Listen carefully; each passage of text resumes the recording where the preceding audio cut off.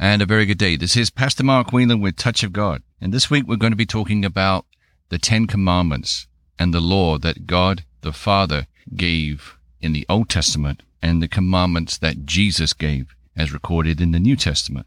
So think for a moment. If you are driving along a road with many lanes, but there are no speed signs, you begin by driving at perhaps a safe speed of not more than 60 miles an hour. Then when you realize that everyone around you is going much faster than you are, you decide that you want to speed up to 100 miles per hour because there are no speed limit signs. There's no law saying you cannot go as fast as you want. Eventually you come across a crash involving many vehicles. You find out that drivers lost control of their vehicles because their tires lost the grip on the road when they came up to a curve. So what is the law in this example? Well, there was no law in place for the road when there were no speed limit signs. Drivers were not breaking any law, and they did not know they did anything wrong until they lost control and crashed on the curve. Even after crashing, they never broke any law, so they carried on driving just as fast as they did before trying not to crash. That was until one day the city determined that the drivers needed to know what the safe speed limit should be. And the city installed traffic signs and added a law that drivers would be fined and given points on their driving license if they exceeded the speed limit signs. Drivers on this road now knew it was wrong or unlawful to exceed the speed limit and reduced their speed to conform to the lawful speed limits to avoid a fine. There were fewer people dying now on this road in fewer accidents as a result of the introduction of the law. So why did the city introduce the law? To show drivers what was right and wrong, lawful and unlawful, to punish them for bad driving behavior, for the safety of themselves and others on the road, and to prevent death. How does this relate to the Bible today? We will see how God had to introduce a law of commands to show man what sin was, and that it was very bad, unholy, unrighteous, and which would lead to judgment, and that due to man's sinful nature, he would need a Savior to rescue him from eternity in hell. You see, the law shows man what is wrong in order to know what right is. Notice that God never gave the law in the Garden of Eden before Adam and Eve ate of the fruit of the tree of the knowledge of good and evil. That's because they did not yet know the knowledge of good and evil. They didn't know the difference because they didn't need to know the difference.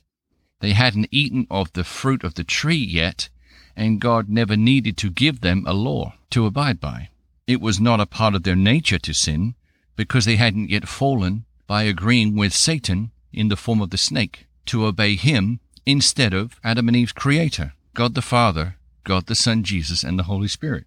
From the moment Adam and Eve ate of the fruit of the tree of the knowledge of good and evil, humanity fell and inherited the nature of their new father, Satan, since Eve obeyed Satan instead of God in Genesis chapter 3, verse 6. From that moment, man's seed was tainted. Adam and Eve's offspring, Cain, killed his brother Abel. Right from the word go, there was murder. So from the early existence of humanity, we see man's wickedness spreading. In Genesis chapter 6, verses 5 to 8, in the Amplified Classic Edition of the Bible, it says, "The Lord saw that the wickedness of man was great in the earth, and that every imagination and intention of all human thinking was only evil continually. And the Lord regretted that he had made man on the earth, and he was grieved at heart. So the Lord said, I will destroy, blot out, and wipe away mankind, whom I have created from the face of the ground, not only man, but the beasts and the creeping things and the birds of the air, for it grieves me and makes me regretful that I have made them." Verse 8, "But Noah found grace, favor, in the eyes of the Lord." And this is just worth pondering for a moment. Without Noah, would God have found anyone else who was faithful to the Lord? If he had not, we would not be here today, because the Lord would have caused the flood and the ark would never have gotten built. Humanity would have been wiped off the face of the earth, seed lost. So what did God do to deal with the sin that was great on the earth? He first flooded the earth, but allowed humanity to survive through Noah and his family. We know that this is the grace of God, the undeserved favor. He didn't have to continue allowing humanity to stay on the earth, but he found Noah, and the Lord gave us another opportunity. Genesis chapter 7, verses 11 to 12. In the year 600 of Noah's life, that means he was 600 years old, in the 17th day of the second month, that same day, all the fountains of the great deep were broken up and burst forth, and the windows and floodgates of the heavens were opened. Verse 12. And it rained upon the earth 40 days and 40 nights. So the flood is described here in Genesis chapter 7, verse 11 to 12. And then in Exodus chapter 20, verses 1 to 17, we see that later on God wrote on the tablets of stone the 10 commandments for Moses to show the children of Israel and for them to abide by these commands.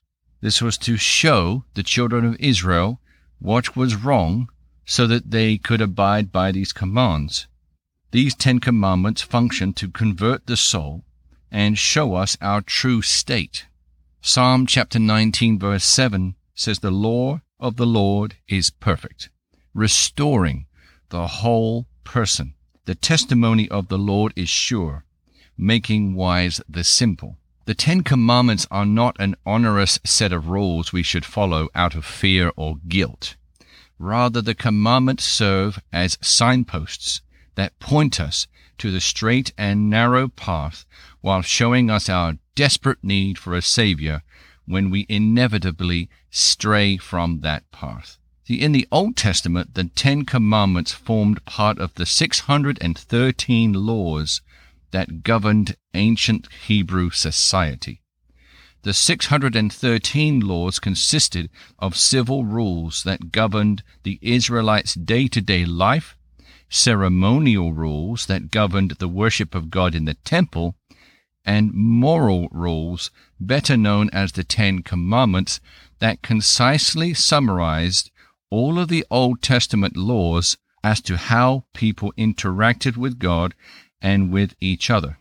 Jesus Christ's death and resurrection did away with the need for laws involving bloody temple sacrifices and other Old Testament laws that no longer applied to those saved by faith in Christ.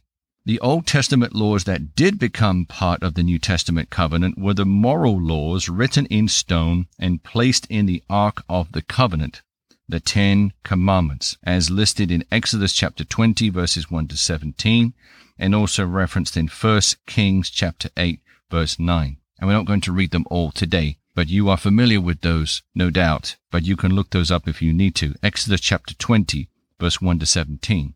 The 10 Commandments can be divided into 2 parts. The first 4 commandments deal with our relationship with God, and the last 6 commandments deal with our relationship with one another. The law of the Old Testament was not replaced. It is fulfilled by the compliance with the 2 commandments Jesus spoke of in Matthew chapter 22, verses 37 to 40. In verse 37 it says, "And he replied to him, You shall love the Lord your God with all your heart and with all your soul and with all your mind," intellect. This is the great, most important principle and first commandment. So we know in Matthew chapter 6, verse 33, that we have to seek first the kingdom of God and his righteousness, and then all these things will be added unto you. We see in Matthew 22 here, verse 39, Jesus continues, "And a second is like it. You shall love your neighbor as you do yourself." Verse 40, "These 2 commandments sum up, and upon them depend all the law and the prophets." So we need to focus on the 2 commandments And then if we do those, and it should be easy to do the two of those, because if we are truly born again, we have been set free from the law. In Christ Jesus, we have a new nature. We are taking on more of the nature of Christ every day. That is the desire of the Lord, that we focus on the Lord Jesus. We abide with him. He abides in us. As we read his word, according to Romans chapter 12, verse 2, we become renewed in our mind, and we then become transformed because of that. We read his word, his holy scriptures. We believe they are true, and then we do what Jesus tells us to do in his word. As we do that, our soul becomes transformed. Our mind becomes renewed. We become transformed, and we are no longer conformed to the world, but we're being transformed by the renewing of that mind in us, so that we may prove what is that perfect and acceptable and good will of God.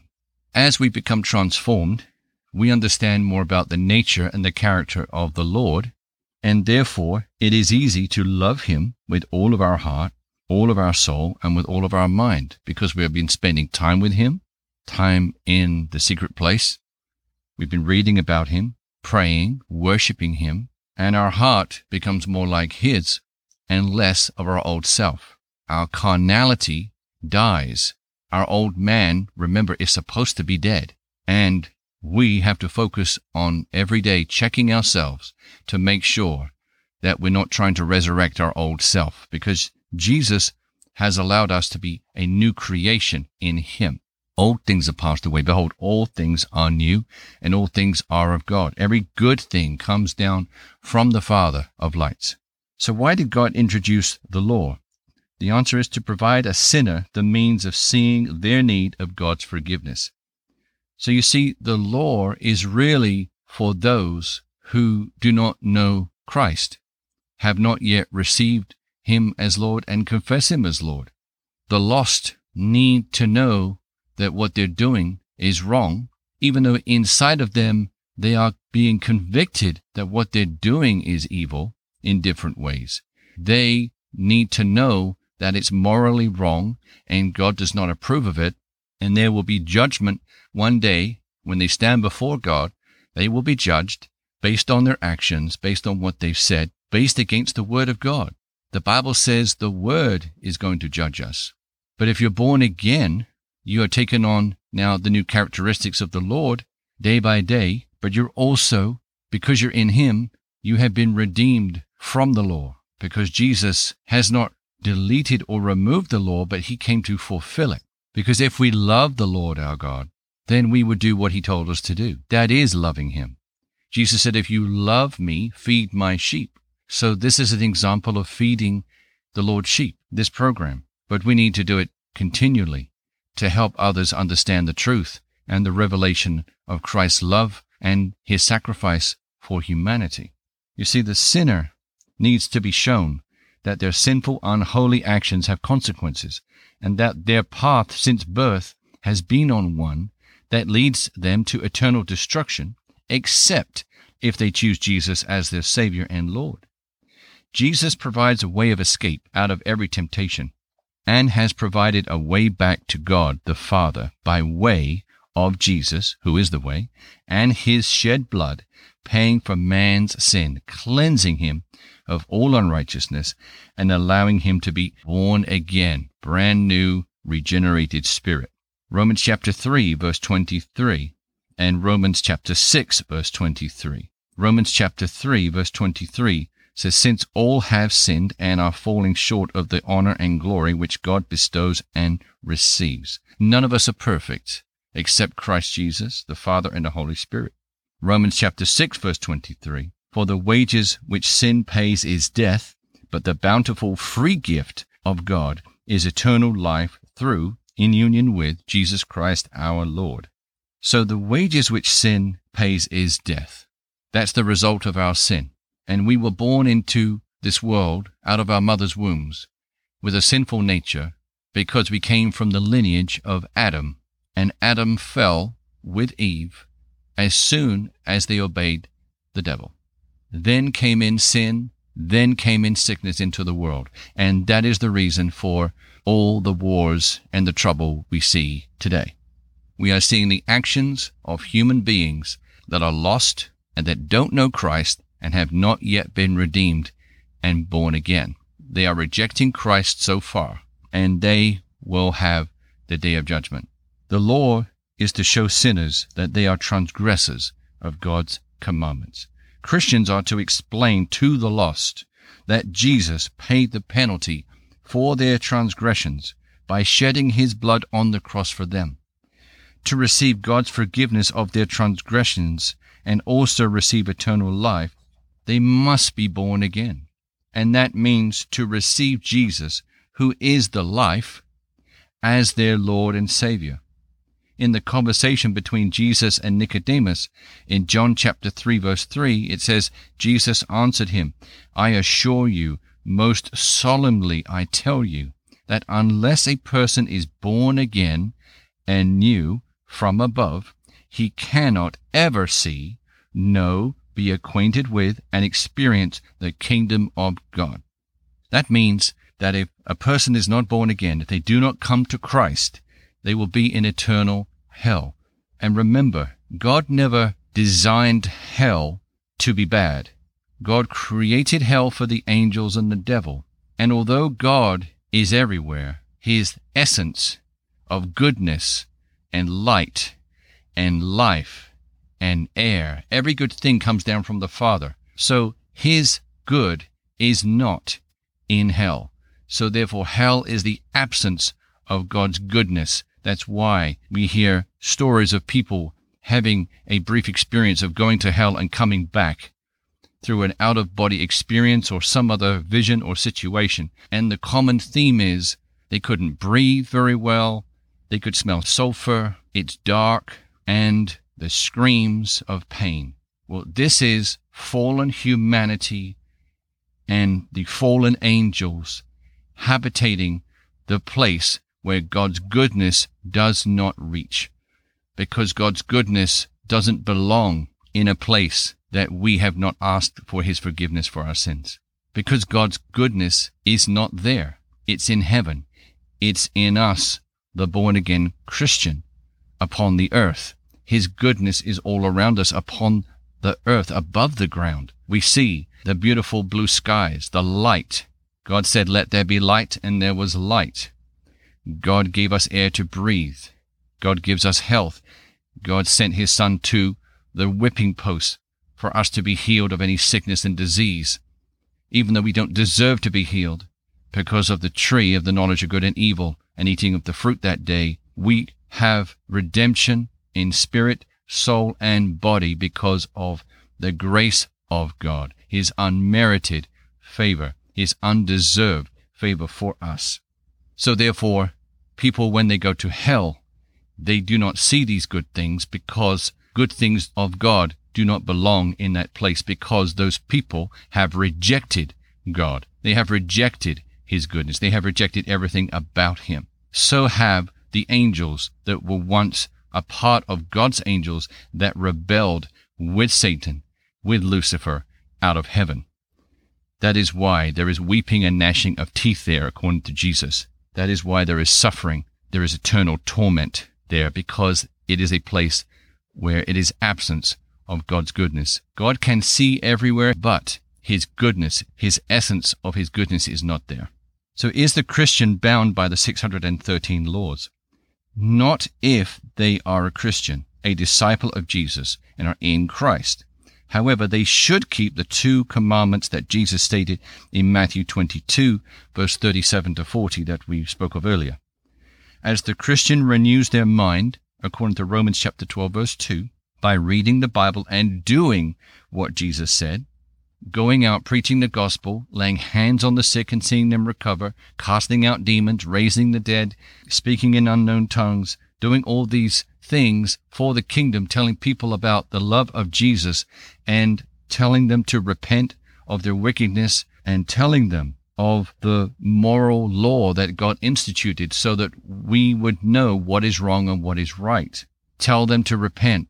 These are the things we need to teach, not just for us to lay hands on them for them to be healed, but we must tell them about the goodness of God, that they must repent and seek the Lord to escape his wrath, which will be on the sons of disobedience in that day.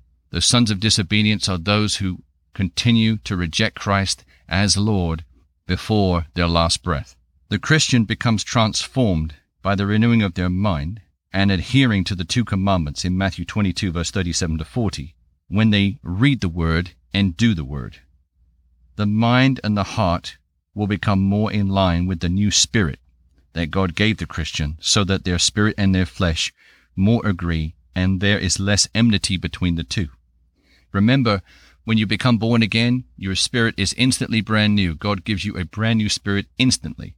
But your mind does not change.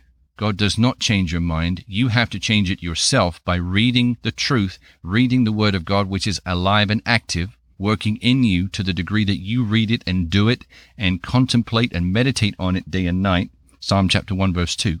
And this is what will transform you. God does his part. He's already finished the works. He gives you your new spirit. Now you have to renew your mind by reading the Word. So in other words, loving God and loving your neighbor will become more natural, and the Christian will do it without thinking, because your nature is becoming more like Christ. This is then proof that the person is growing up into Christ, acting more like him every day. More of Christ is flowing from the person because they have been transformed and is walking more and more according to the Spirit, according to Romans chapter 8, verses 1 and 2. We believers are free from the law as slaves today. If we have confessed Jesus as Lord, believe God raised him from the dead, we are saved. Romans chapter 6, verse 14 says, "For sin shall not any longer exert dominion over you, since now you are not under law as slaves, but under grace as subjects of God's favor and mercy." Romans chapter 10, verse 4, "For Christ is the end of the law, the limit at which it ceases to be. For the law leads up to him who is the fulfillment of its types, and in him the purpose which it was designed to accomplish is fulfilled." That is, the purpose of the law is fulfilled in him as the means of righteousness, right relationship to God for everyone who trusts in and adheres to and relies on him. Does this mean that we are not to care about loving God and our neighbor? No. We need to still make sure that we do that. But it should become more automatic and inherent in our nature as we read the Word of God, as we learn about the nature and the character of the Lord and do his will on the earth. We become more like him, and we don't even need to focus on making sure that we love him because we just instinctively do now. If you have any questions on this teaching, please get in touch with us by going to our website at touchofgod.world. You can also send a prayer request there, and you can call us if you're able, country code 1-407-705-3151. And until next week, you have a blessed week. Amen.